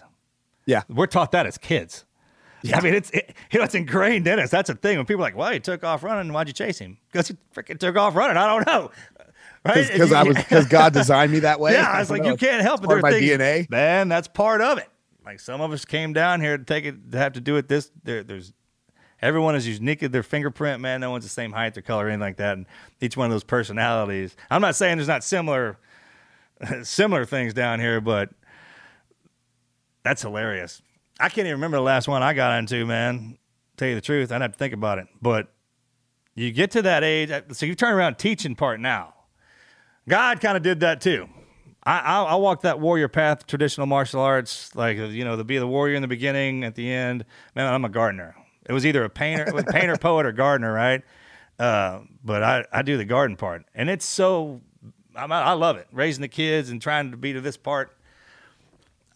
I'm trying to get to the point to where I don't think about it. Like, do you think about fighting every day? No. Not getting in one. That's a huge difference. I'm just talking about the overall concept of it. Is that still? No, not really. I'll not until I go train. Like today, Monday. Like I typically lift on Monday, Wednesday, Friday. So I'll lift and do some auxiliary cardio. Now my lift today had sled work built into it. And so I probably like did a series of intervals where my heart rate was spiked to, I would say probably 185 ish or something. How long do you hold that? What? How long are you holding that? Oh, not long. I was just interval training, like quick sprint, peak it out and then let it bring it back down. And so that's all I'll do today. But like tomorrow normally today I would go in and I would do a jiu-jitsu class as well earlier in the morning. But with everything we had going on today, I didn't have time for both. So my strength and conditioning always wins that battle. But yeah, like tomorrow, I'll probably go to the gym tomorrow and do some bag work, something like that, get my heart rate up. Yeah. More of a steady game, leg strength, all that kind of stuff. Like my whole training philosophy is kind of like keep myself battle ready for life, in the sense of like not fighting, like not battle in that sense. But if you said to me, hey Rich, let's go do a hike on the John Muir Trail, that I wouldn't have to say, okay, well, give me a month and a half to train for it. Like, yeah. I could, you know, I could throw a 40-pound pack on my back and we could go do a, 50, 100-mile hike, over a period of days with elevation changes. And I don't have to worry about not being in good enough shape to do that. And so all my training kind of keeps me in shape to pretty much do whatever I want to do. No, it's our lifestyle. That's a generational thing, I think, with us, because all of our buddies are like that. I mean, at any point in time, we can go. But some of my crew, my brother, still runs those ultras. I mean, I know. Like some of these, like what? And then they want me to go watch them do that. I was like, first of all, I don't like to run. Moreover, I don't want to watch you do it, and that kind of thing, right? I was like, man, there's other ways to get entertainment, but our guys and our gals actually find a hard way to do anything. I have this is my thought process on running. I had to do so much road work for fights, but I would 5K. That's it. That's all I got. 3-mile runs, and anything beyond 3-mile run. My idea is this: like, if I haven't caught what I'm trying to kill in 3 miles, or if whatever is trying to kill me hasn't caught me in 3 miles, then both of us have failed. Right. And we just need to stop at that point in time. So there's never any need to run more than 3 miles. Period. Bro, yeah, I'm great with it. Or it earned it. That freedom. It's like, dude, if you can put out like that, man, catch you on another day. For sure. So I got a question. Because you fought wars in the ring, man. I'm not even kidding. I mean, freaking.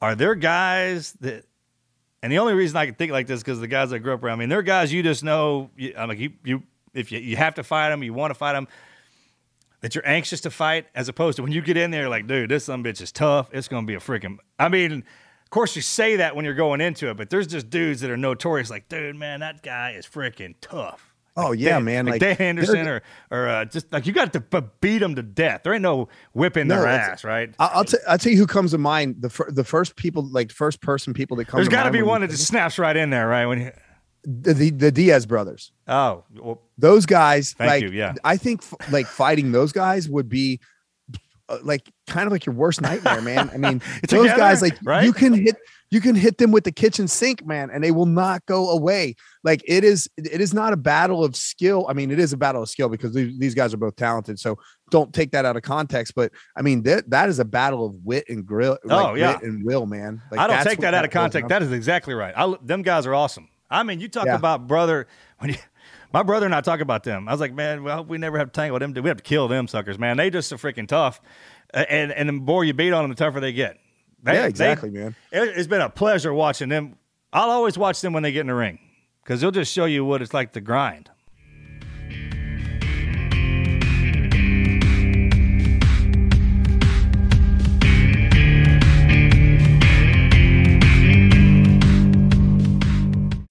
As humans, we're naturally driven by the search for better. But when it comes to hiring, the best way to search for a candidate isn't to search at all. Don't search, match with Indeed. When I was looking to hire someone, it was so slow and overwhelming. I wish I had used Indeed. If you need to hire, you need Indeed. Indeed is your matching and hiring platform with over 350 million global monthly visitors, according to Indeed data, and a matching engine that helps you find quality candidates fast. Ditch the busy work. Use Indeed for scheduling, screening, and messaging so you can connect with candidates faster. And Indeed doesn't just help you hire faster. 93% of employers agree Indeed delivers the highest quality matches compared to other job sites, according to a recent Indeed survey. And listeners of this show will get a $75 sponsored job credit to get your jobs more visibility at Indeed.com/podcast. That's Indeed.com/podcast. Terms and conditions apply. Some people take the straight path in life. But at Arizona State University, we respect your twists and turns. They make our online students more driven to excel in their professional lives. That's why our personalized suite of services empowers you with innovative resources and staff that sticks with you. Make your next turn with one of our 300-plus programs at ASU, #1 in innovation for 9 consecutive years. Visit us at asuonline.edu. to learn more.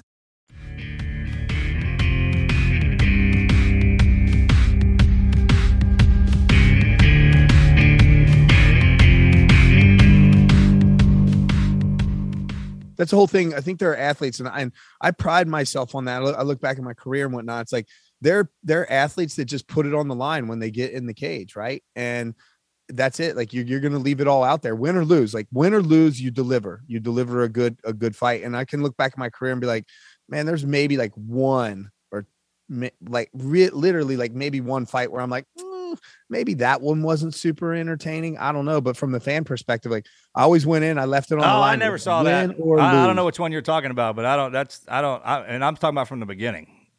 Even before you, I don't know. I would say if I had to pick, put out pretty good, bro. I mean, well, I'll say this: if I picked a fight, my worst performing fight, I actually talked about this in my TED Talk. My worst performing fight, and I won, was my Travis Lutter fight, because everything that we trained for, it was like it didn't go right. Like everything, we knew exactly what he was going to do. He did exactly. I drilled exactly the way that I should. Like he came in and he cut off the cage and I drilled footwork, but I still failed in the cage. And like he kept doing everything and I had all the tools in the toolbox to beat him, but failed. But like, if you look at, for example, my first Anderson fight, like I made some strategic mental errors in that match and deserved to lose that match, because I remember going into camp thinking like, man, I'm way bigger than him. I'm way stronger than him. Like if he clinches me, he's going to be in trouble. And then I got clinched in that fight and I was like, whoa, what the heck is going on? And so, that's a completely different scenario. Had I actually done all the work that I needed to do to prep for that and still lost like I did with Lutter, but I mean, fortunately I was able to with Lutter, like find an escape and turn that fight around. But yeah, man, I mean, I failed at everything in that fight. Now there's this, bro, from my angle on that, man. I was like, well, don't look at it like that. Cause a lot of times, most of the time we would go in with a plan, it'd go down. Oh, yeah. Matter of fact, it'd go down so smooth. You just kind of like, whatever. That's how you get complacent. And then there's ones when the plan just gets thrown right out the damn window. And if you get through that, that's something. Exactly. That teaches you more than anything. Exactly. And that's what the Travis Lutter fight showed me. For me personally, it's like, it's easy to go in, like, a lot of people will talk about my Nate Quarry fight, for example. And, when you're in control of a match and you knock somebody out with a decisive knockout, like it's an easy match to look good. It's an easy match to pat yourself on the back. Like, hey, look at me. But when you go in and you mess things up and then you get in the worst, like it got so bad in that match with Lutter, I wasn't, like my coaches were pretty much like, look, if this guy mounts you, like, don't let that happen. Cause if he mounts you, the fight's over. And I ended up mounted in this match. And I'm sitting there like, I don't even have coach, so if that happens, then all right, then what do I do? No, it's like if he mounts you, like you're just done. Like at that point in time, the fight's over. Thanks, coach. All right, Roger. But I had this moment of like, oh my God, I've lost. And then I was able to like feed this arm bar to him and do this hitchhiker escape and get out of. And it was so demoralizing to him at that point. But it's like, man, I had to dig down and it's like, what are you made of? Are you going to mentally fold here? Or are you actually going to come through this after having all this series of failures in this match, And that was one of those fights. Like that fight showed me what I was truly made of, more so than like a 30-second knockout highlight. Yeah. Which that thing was awesome. I know what the knockout you're talking about, man. Well, let me ask you this. So when you were in there and that was going down, do you ever talk to the guys afterwards? Like I'm not talking about like right after that shit. I'm talking about later down, like, bro, man, that was a great scrap we got into. You got any buddies like that? Have you walked up to any of them and been like, bro, because we talk about that. You usually do after the match. Like you'll walk in and like I remember talking to Vanderlei after my second match with him, and I was like, and I like I said to Chuck, I remember talking to Chuck after he and I ended up at the hospital together, and I'm looking at him, I'm like, bro, what did I ever do to you? Like why That's what I'm talking about. Like, dude, man, you kind of hit me hard there, and it was I felt personal. I felt kind of personal. Yeah, man. Like I was like, did you hear I called your mom bad names or something? I mean, like, what's going on here, bro? I love you. Yeah. That's the best when you wind up at the end of there are guys like this, man, and gals, when you wind up at the end of the day in the hospital with your dudes, you're like, oh, it was awesome, especially if you're alive, right? Oh yeah, yeah. No, Loazo and I, David Loazo and I spent the evening in the hospital together. Like that was our after fight party. That was a hell of a fight. Yeah, I broke my hand in that fight. Was it I tore forearm some or your ligaments hand? in my ankle. Loazo, What? did you break your forearm or your hand in the Loazo fight? No, the Liddell was the forearm. That was the ulna, and Loazo was my second metacarpal. I think I broke that when I was throwing a punch and he dipped down. I caught him on top of the head. And in my mindset back in those days, it was the high school college mentality. So like if we're all in one big school and like y'all were our tough guys. I know this sounds weird, man, but that's kind of how I looked at it. And I would think about it when you guys would fight because back in those days, man, we had a relationship with all of y'all. Like we knew who y'all were, knew what you were doing, and it was kind of new to everybody. So we made sure we paid attention. And I was like, man, I can't believe that freaking Rich and Chuck have to fight again because it felt like, man, like what wow, who said something? It didn't feel like you were getting paid. It just felt like that was part of the day. And I mean. Yeah. It was different. You know what then. happened with that fight, right? Is that Chuck was a coach on season 11 of The Ultimate Fighter, and he was set to fight Tito. Tito got injured during the show. Right? Yeah. Then I got a call from Dana. I was cooking that night when Dana called me and said, "Hey, look," explains the situation. And I just said to him, I said, have you hit Chuck with this idea? Like, is he willing to fight me? And Dana's like, yeah. And he's like, he'd fight anybody, right?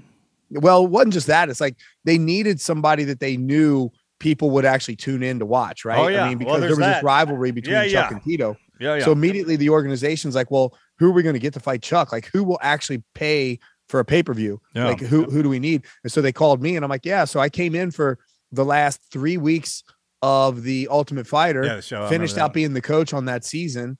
And then Chuck and I were the headline fight of the kind of the capstone of that, I guess, so to speak.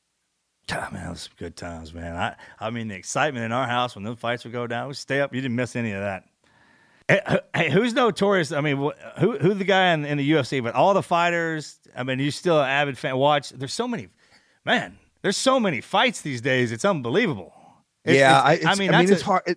It's hard for me to keep up, and I'll see some of the marquee fights. Like I saw the Colby Covington fight. Okay, so that's not a thing just on this end, right? I mean, there literally is so many of them. They're hard to keep up with.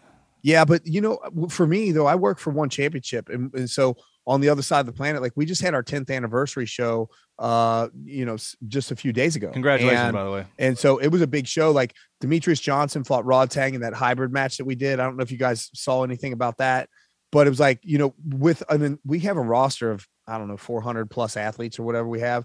And so me keeping up with our roster is hard enough as is for me to try to keep up with, UFC, Bellator, PFL, all these other organizations on the planet, Well, talk about that now. I mean, that transition from the fight game to, you could transition to anything you want to be actually after you're a fighter.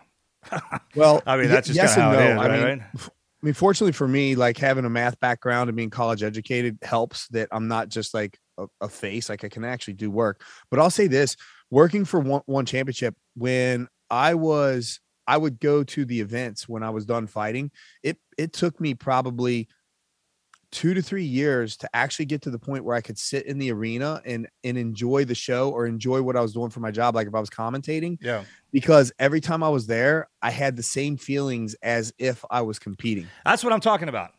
That's what I was talking about earlier. When did that go away? Probably. That's exactly what I'm talking about. When I was like, so when did you get rid of that fighter feeling? Like when you were standing there and it was going down, as opposed to being where you're at now. How long did that take? Because that's a problem for a lot of guys. Not a problem, but I think it should be acknowledged that that's actually a thing.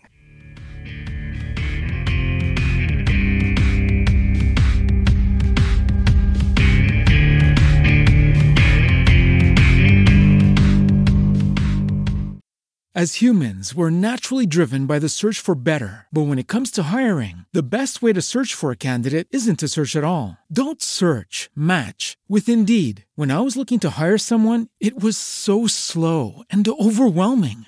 I wish I had used Indeed. If you need to hire, you need Indeed. Indeed is your matching and hiring platform with over 350 million global monthly visitors, according to Indeed data, and a matching engine that helps you find quality candidates fast. Ditch the busy work. Use Indeed for scheduling, screening, and messaging so you can connect with candidates faster. And Indeed doesn't just help you hire faster. 93% of employers agree Indeed delivers the highest quality matches compared to other job sites. according to a recent Indeed survey. And listeners of this show will get a $75 sponsored job credit to get your jobs more visibility at Indeed.com/podcast. That's Indeed.com/podcast. Terms and conditions apply.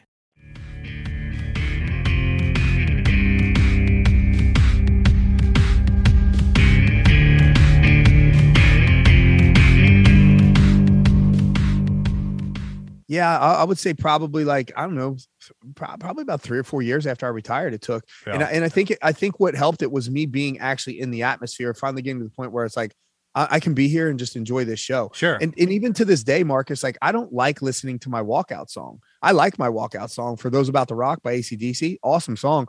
But I hate listening to it because it puts me in a mental headspace that's like, man, I'm ready to just go. Like, it's like you've taken like and just riled me up, bro. And that's so, audio like, programming. That they do that to us. Yeah, if I'm at the gym and that song comes on, I've been there are times when I'm at the power station, Mike's gym, and that song will come in, and I'll just walk. I'll be like, dude, can you do me a favor to flip the station or turn it down during this song? Because I don't want to sit and listen to it while I'm working out. It just puts me in a different headspace. Man, I get that. I get some grief sometimes online when they're like, hey, man, play your AC/DC, because AC/DC is one of them. Whatever that is, if I hear like Highway Hell's Bells is what triggers. So I would play Hell's Bells to get everybody ready. I was like, when you hear them freaking bells ringing, boy, you better get your ass ready. Yep. So I don't listen to them either. That's audio programming. If those songs even come on, I got to go the other way. And it's because I will switch. Yeah, that's what does it. I mean, from what I can smell, the taste in my mouth changes. Once you solidify it with a fight, like you train up with that music, and then you go in there like a caged animal, and we get hit like we do. That's programmed. I mean, you could do that to football players if you wanted to, but with us, it's absolutely. Man, that's a real thing. I don't know if for your training you guys did any kind of like visualization exercises or anything like that. Absolutely. But so we did a lot of visualization exercises, and I would come in on a weekly basis on, say, like a Saturday, for example, and we would do a sparring session. But when I was doing my sparring on Saturdays, I would come in, I would go into the locker room. My coaches would be in there. They would stretch me out. We would play locker room noises that were recorded because I worked with a mental performance coach. And so he had recorded like locker room noises and me getting introduced. So we would listen to these tracks, and I would walk out to the cage for that sparring day with my music. And it was this entire visualization exercise so that each week it felt like I was walking out to my fight. Yep. And then when we were done, and we would have visualization all week long for different kinds of things. I'm big on visualization, but by the time I actually got to the real match, it felt like I'd been there a dozen times. Those same feelings. Thing we like do. Yep. Now when you're sitting in the locker room nervous, it's anticipated, that's how you're going to feel. And it helped tremendously, but all that it's like that, that audio priming that you're talking about going on, or the audio conditioning, it's like, that's what it does. It puts you back into that headspace because you've spent so much time conditioning yourself to be there mentally. That's right. On the flip side, do you ever play that music or play those sounds to get you into a headspace that you need to be in now that you're out of the fight space for training purposes, just for whatever it be, working out or whatever the case may be? Listen, the last thing I need to be is on the highway with some douchebag doing 50 in the fast lane, listening to For Those About to Rock. Yeah. Like, that's not what I need. You can't unprogram that. Exactly. You'd have to go all the way back through life and reprogram those songs are ruined forever. Not ruined. They hold a special place with a special person. Yeah, that's the thing.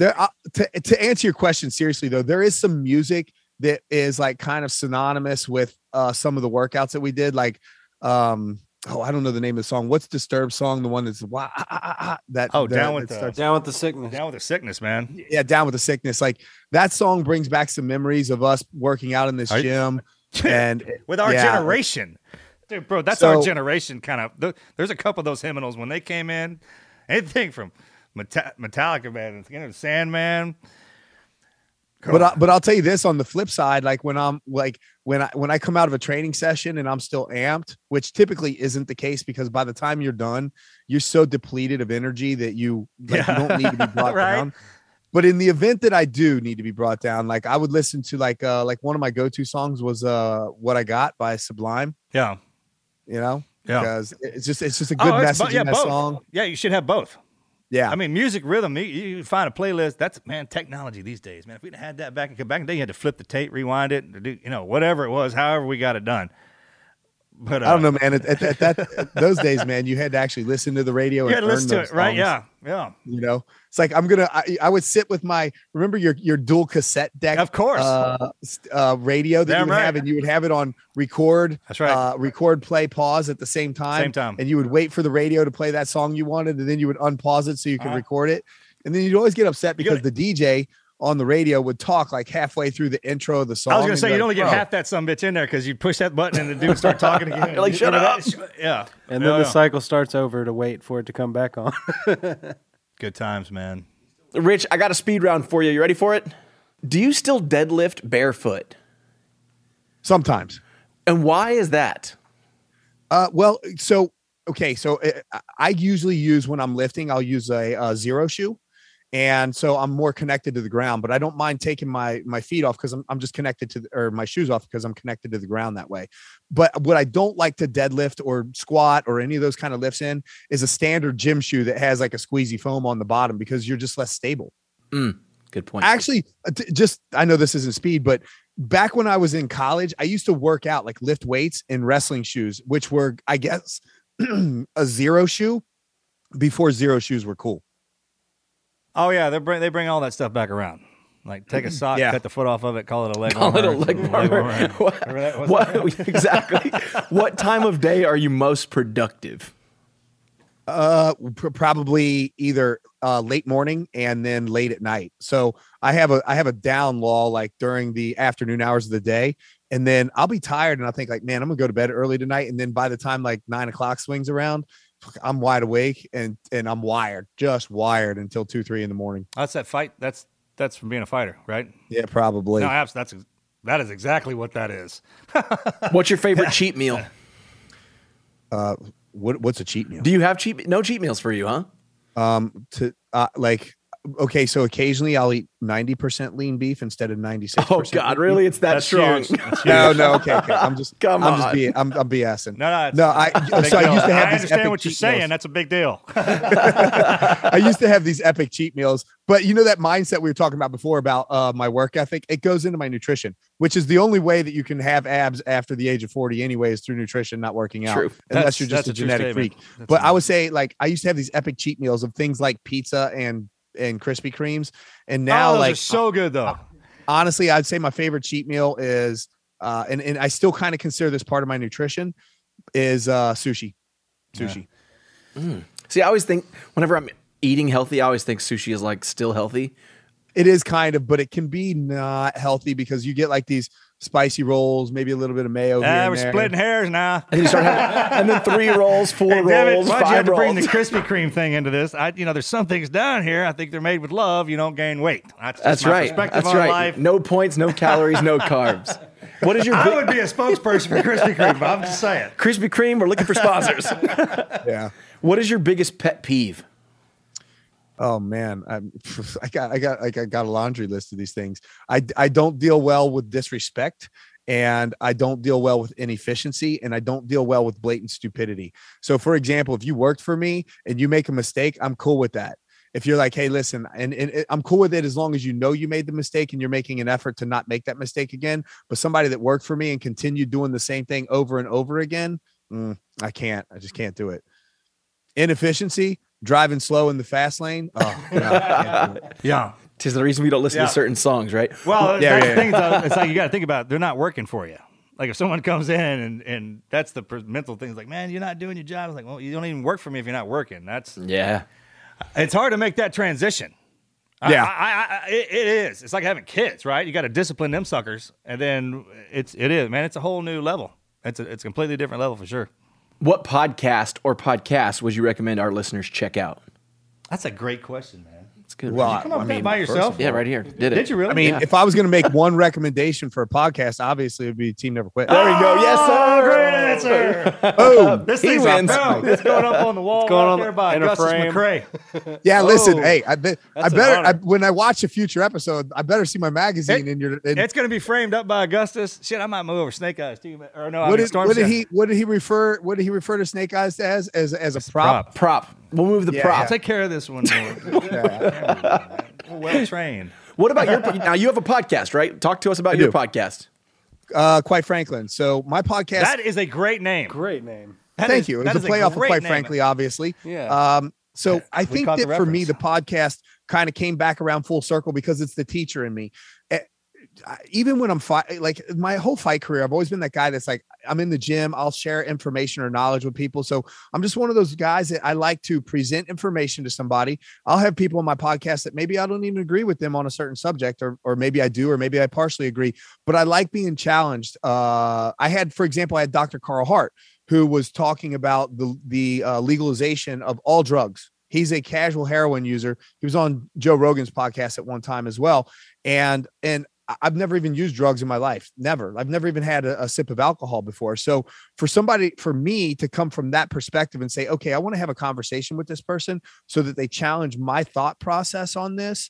And I want to take this information and give it to people to help them think critically so that they challenge their thought processes on it. That's kind of what my whole thing is with my podcast. Well, we'll be That's sure brilliant. to listen to it. I remember when we were talking about sniper school earlier, and in our communities, man, you got to take one guy from each walk of life. That's kind of what you're dealing with. And, and going through sniper school, when we were sitting there and someone's trying to explain something, the way they do it is different. And a lot of people get upset about that. Because instead of getting upset, be like, hey, how do you see it that way? Exactly. I mean, like, not why.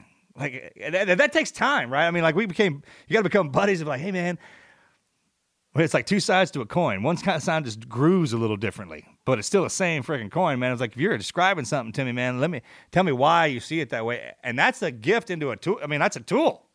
Yeah.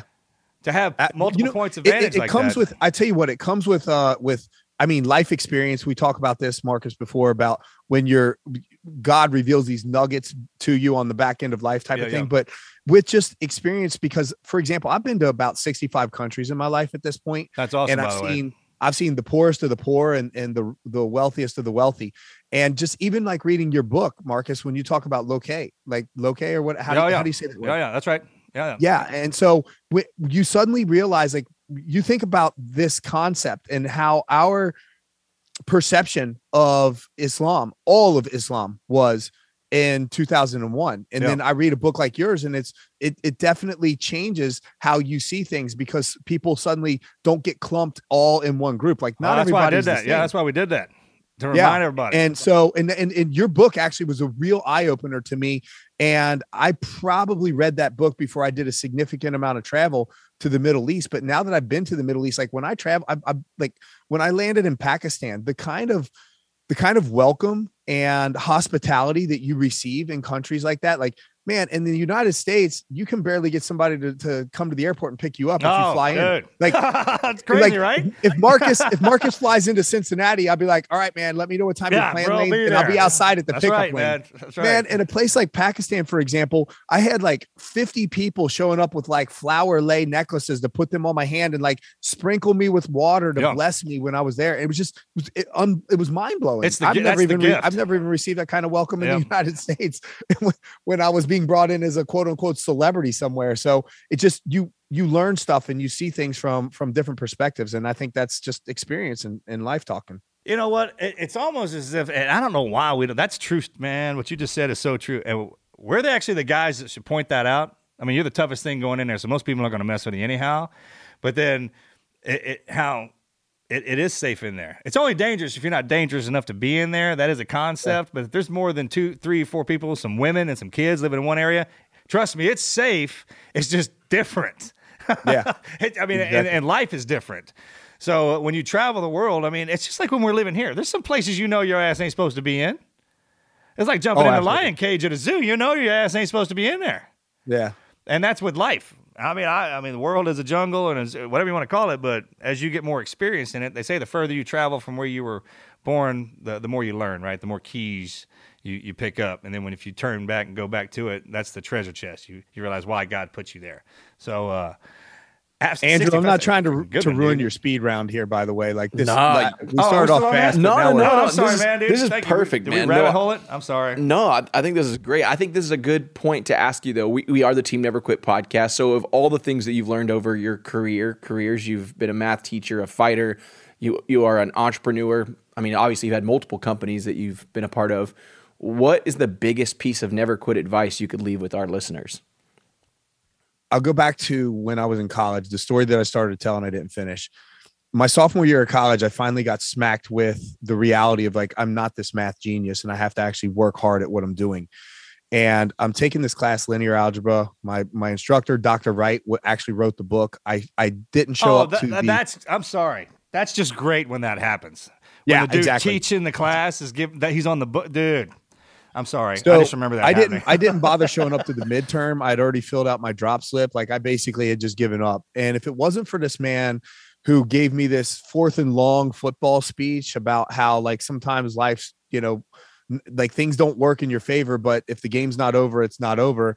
So he basically said like, listen, go home tonight, study for the exam, come in tomorrow, even though the drop slip will be late. He's like, if you don't pass the exam and get the grade that you want, I'll fill out the drop slip, backdate it, and turn it in for you. And I was ready to just drop out of college completely because I was like, well, I'm not as good at math as I thought I was.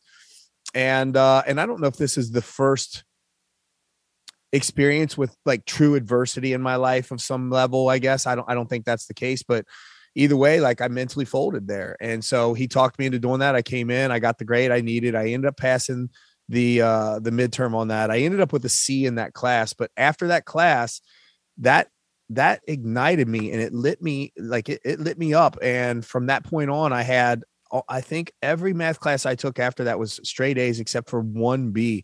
I became the guy that was ruining the curve. Oh man. Yeah. Don't do that. Don't be that guy. Yeah. I did it on accident one Ruins time. The curve. All that to say, man, is that one moment in time. Like, and you're a damn tough guy, so you can't say anything to you. I mean, that's a double threat, bro. That's not even fair. Well, listen, you can't have a resident badass be the guy that's good at math. That's not even fair, especially when you're surrounded by math people, right? Like, you're definitely the badass. My point exactly. What a bully. But all that's to say that my college professor, had he not actually cared, like had he not actually taken the 5 minutes that it took to give me that speech, like I could have folded, man. And that's the difference between like my life could have gone a completely different direction because, I didn't end up being a math teacher forever. But what that did is like, that was that moment in time where I could have accepted quitting and that would have been an acceptable path in life. Oh yeah. Yeah. And he saved me from that. And so it's like, when you're down like that, it's like, man, you can be so close to being out. And it's like, that's just not necessarily the case. We had, bro, our 1X show this last weekend, we had Angela Lee fought Stamp Fairtex, and we had this atomweight Grand Prix. Angela Lee was out for 2 years because she had a baby.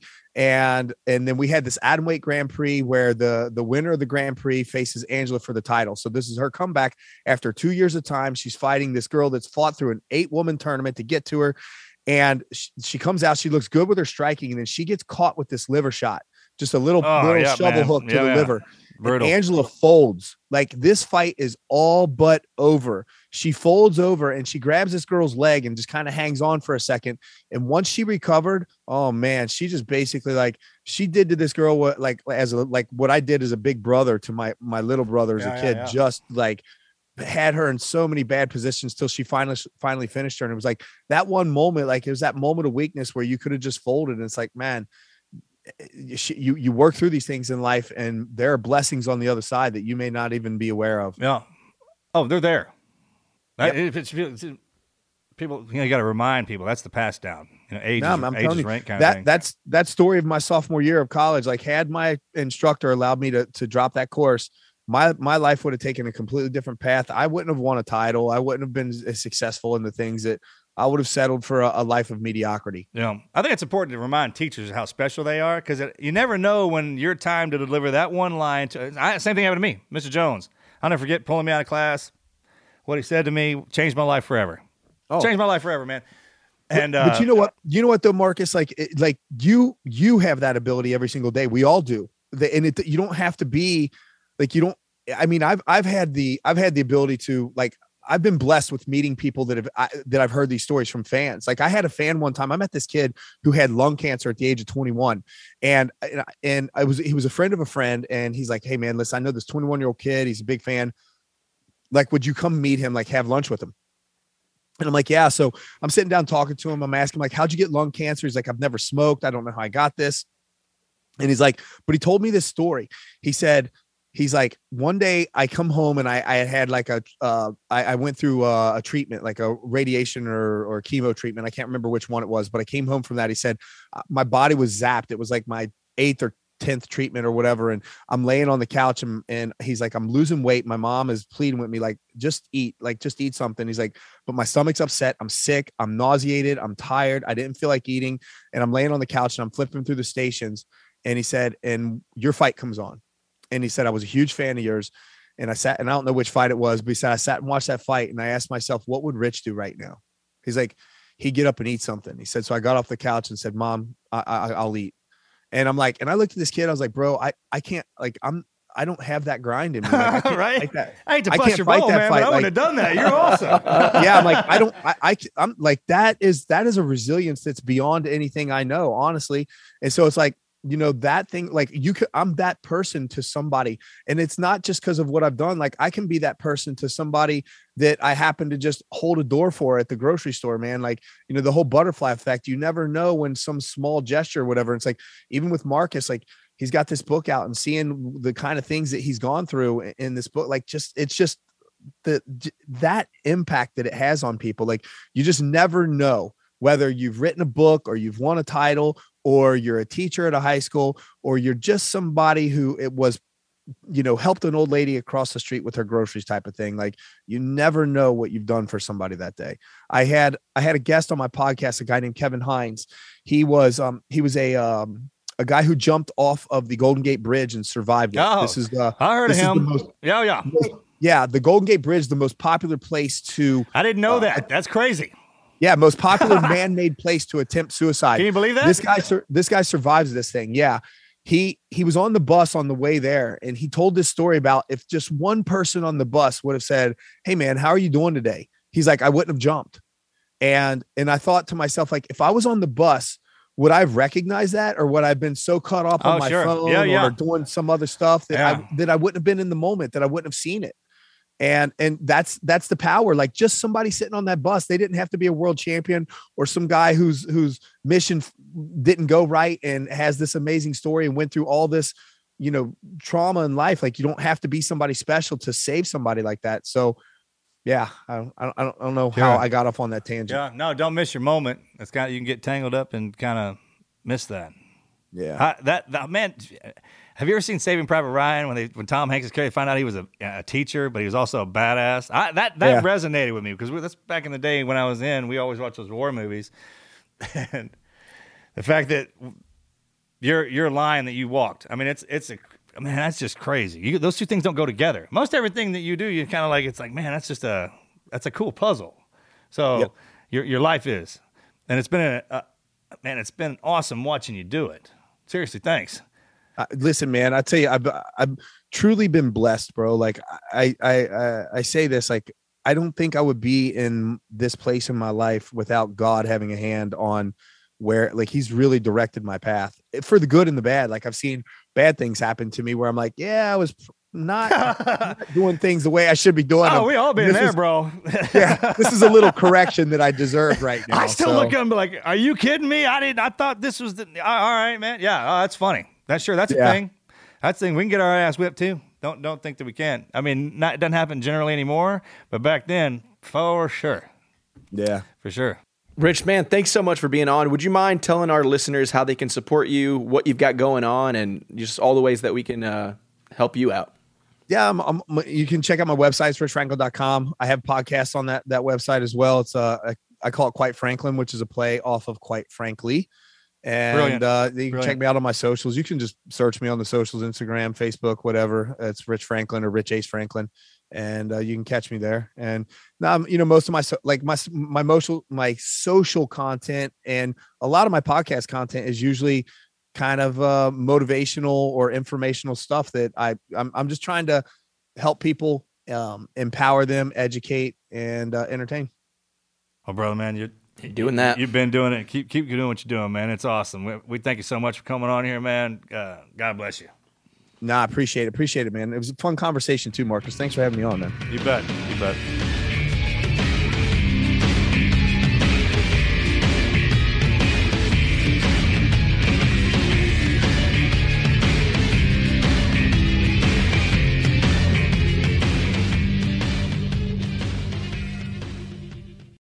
As humans, we're naturally driven by the search for better. But when it comes to hiring, the best way to search for a candidate isn't to search at all. Don't search, match with Indeed. When I was looking to hire someone, it was so slow and overwhelming. I wish I had used Indeed. If you need to hire, you need Indeed. Indeed is your matching and hiring platform with over 350 million global monthly visitors, according to Indeed data, and a matching engine that helps you find quality candidates fast. Ditch the busy work. Use Indeed for scheduling, screening, and messaging so you can connect with candidates faster. And Indeed doesn't just help you hire faster. 93% of employers agree Indeed delivers the highest quality matches compared to other job sites, according to a recent Indeed survey. And listeners of this show will get a $75 sponsored job credit to get your jobs more visibility at Indeed.com/podcast. That's Indeed.com/podcast. Terms and conditions apply.